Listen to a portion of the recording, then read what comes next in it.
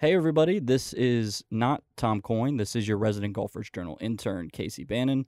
Sorry to disappoint. The Golfers Journal podcast presented by Titleist will return next week, where we'll sit down with our old friend Chris Solomon of No Laying Up, so stay tuned for that. But today on golfersjournal.com, we released a new piece entitled Now What?, where contributing writer Will Bardwell poses and reports on a very specific question. After golf's biggest summer in decades, what will and should once struggling golf courses do with all their unexpected COVID boom revenue? Now, this is obviously a difficult and somewhat uncomfortable subject to broach given the circumstances. However, as Will so elegantly begins the piece by declaring, this is not a silver lining story. And as the following will hopefully demonstrate, the answers to that question are complex and worth dissecting. So with that, I gave Mr. Bardwell a ring to dig a little deeper and try to make sense of where this game will take us next. Here's what was said. Hello? Hey, can you hear me? Yes, I can. How about you? Rock. I can hear you loud and clear. Is it too loud? No, it's perfect. Awesome. You sound great. Oh man, I'd never sound great, but I appreciate you saying No, you have that I don't know if it's a drawl or a, what is it? That's a Savannah thing, right? What is a It's definitely the Yankees call it a drawl. We just call it talking. Did I out myself?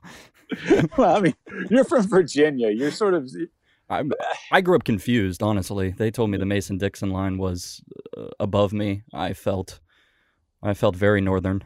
It just didn't make a lot of sense.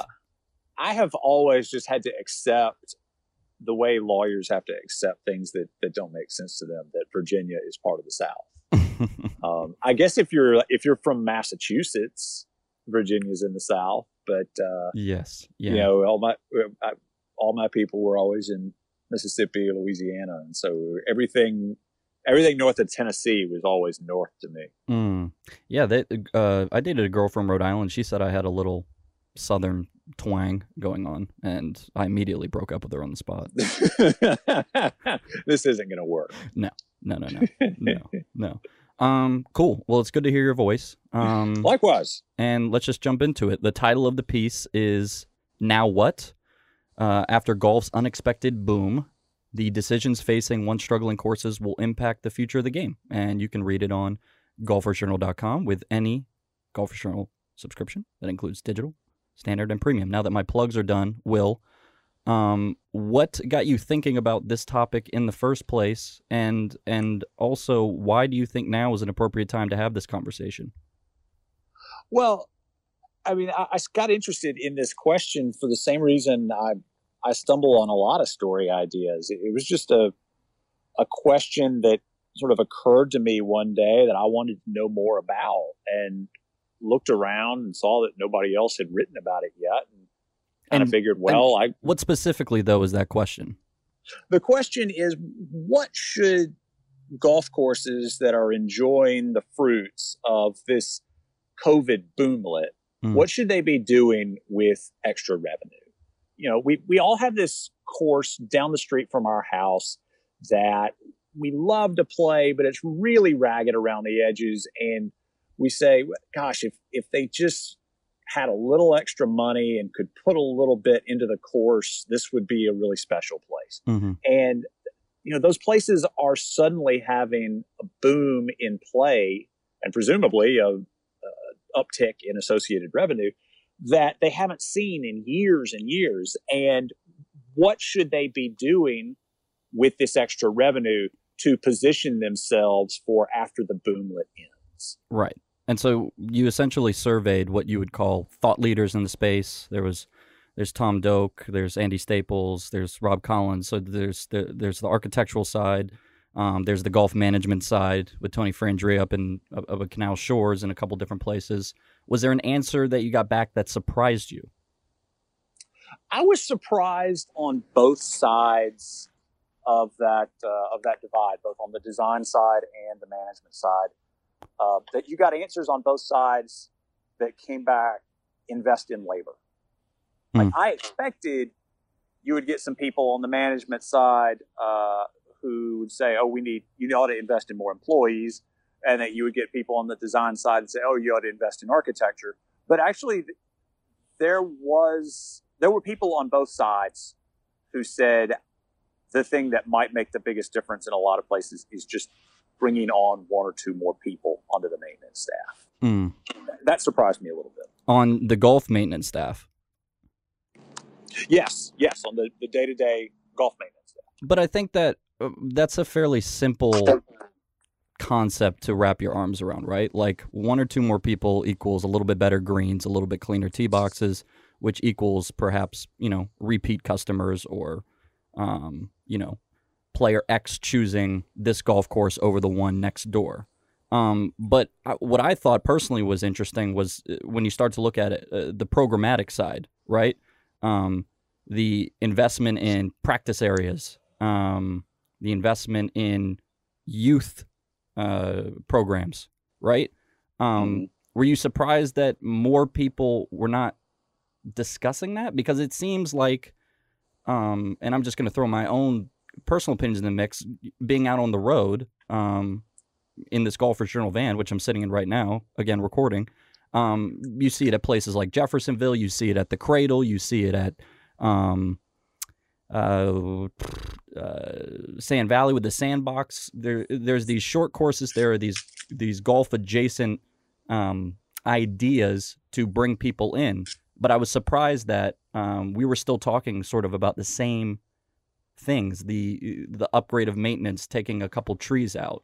I'm interested to hear your opinions on why they're not thinking more programmatic in that sense. That's a really great question. You're right. It didn't come up.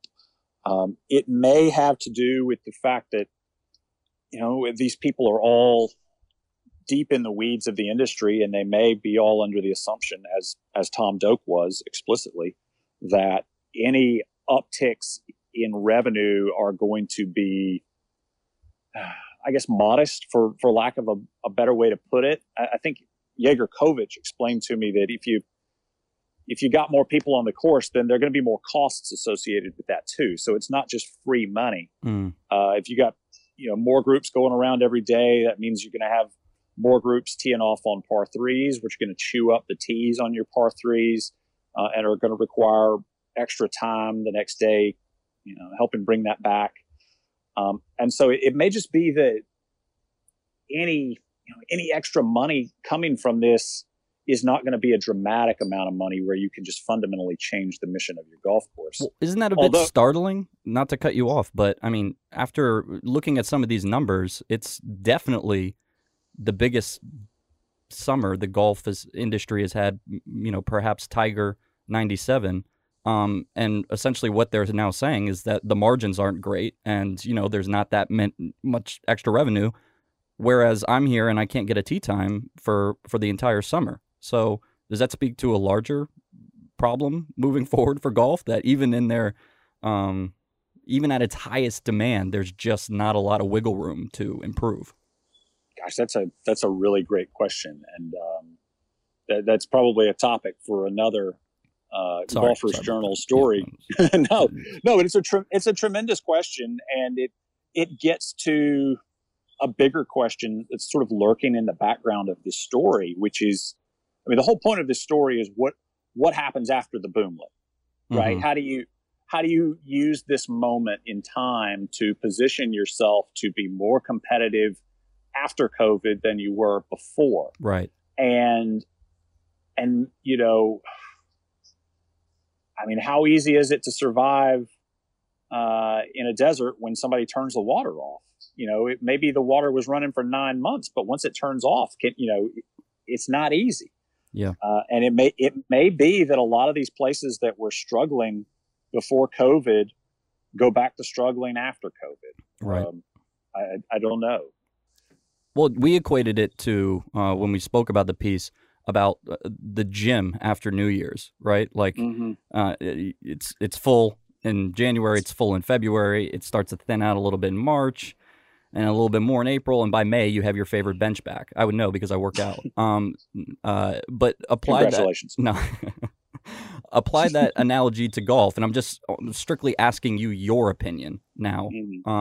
Do you think that over the course of the summer, And into this winter, golf is succeeding in creating new lifelong customers, or is the gym going to be empty again come May? That question reminds me of a path that I've walked during the COVID era as it relates to this uptick in participation. When we were all quarantining back in the spring, and we all started hearing these stories about nobody being able to get a tee time on their local course, I thought that this was just anecdotal. Mm-hmm. All the long-term trends about participation in golf are bad. Mm-hmm. And so I thought surely the onset of a national recession is not the moment where golf is going to rally. But sure enough, once you got to June and July and you started getting some hard data in about how many rounds were being played over the spring, we found out it was real. Mm-hmm. It wasn't just anecdotal stories, that it really was an uptick in play and a massive uptick in play. Yep. And so to bring it back to your analogy, what happens in May when COVID goes away and people have things to do other than go to the gym, metaphorically speaking? Mm-hmm. I don't know. My guess is that the long-term trends set back in, but I've already been wrong about that once, because I thought that this thing wasn't real to begin with, and it is. Well, you're wrong a lot. That's fair. Yeah. Well, maybe take it a step further, though, because we're sort of keying in on that, as you so elegantly mentioned, that course down the street, right? And everyone has a different picture of what that looks like. But do you think golf's gatekeepers and governing bodies, whoever they are, air quotes, do you think they even care that they have the song of the summer, like that they had the smash hit? Because I'm imagining that, they're going to be okay without it. Gosh, that's a great question. And I mean, that speaks to a bigger issue, which is that the people governing golf they're immune from a lot of the problems that our little local course down the street has. So I don't know. It had sort of set in before this spring that golf was going through a contraction, and that was, in terms of the long-term health of the game, a good thing. Yeah. And you don't have to agree with that, but that does seem to have been where the thought was among people in leadership positions. And now that the people the people in golf courses who were perhaps on the verge of slipping under the financial waves, now that they've found a lifeboat for fiscal year 2020, what does that change the dynamics of the conversation at all? Does it show people in positions of leadership that, if with just a little bit of tinkering around the edges, maybe these places can become viable? And at that point, you're talking about not just keeping golf courses in business, but offering everything that they bring to their communities to those people. So I don't know what's going to happen, but I guess ultimately I'm expecting the long-term trends to stay what they are, but I'd love to be wrong about that. What's your problem with Bojangles? Well, just that it's terrible.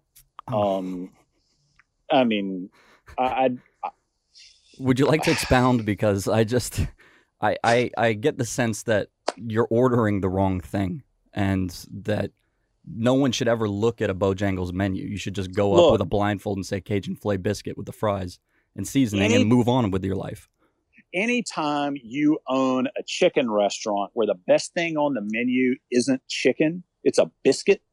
No, there's a chicken inside the biscuit. There's two biscuits and there's chicken inside it. Everything, you talk to anybody, what does Bojangles do well? And it's always, their biscuits are so good. First of all, their biscuits are average. But I mean, your Cajun filet biscuit is an abomination, by the way. If you want Cajun chicken and a biscuit, go to Popeyes. Popeyes actually makes Cajun chicken. Yeah, but they don't present it as a breakfast option. Like, I don't even know what time Popeyes opens. And let me just say, let me preface 10 this. a.m. 10 a.m. There's no reason to wake up before 10 a.m. Maybe in the Deep South it opens at 10 a.m., but here in California, it does not open at 10 a.m. All I'm saying is that when people say to you that Bojangles is known for their biscuit,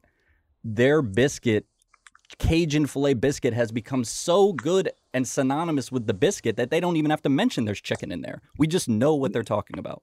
If you trust a fast food restaurant in California to define, I've had it in many states, what good Cajun cooking is, you've got bigger problems than choosing between Popeyes and Bojangles. That's unfair because the people are going to think that I was born and raised here, and that's not true.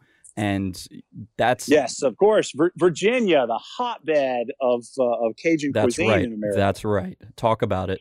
Can I ask you a personal question? I think you just did, but let's have another one. What hat do you enjoy wearing more? Your civil rights attorney in Mississippi hat or your Deep South golf blogger Twitter troll? Which one's more fulfilling to you? Am I a Twitter troll? I don't. That's what the streets are saying. The streets. I don't have enough followers on Twitter for the streets to be discussing. You get some engagement. I mean, it's a niche audience. You're talking to the assistant editor of a quarterly print golf publication. Don't talk to me about niches. No, I feel like I have the best two jobs in the world.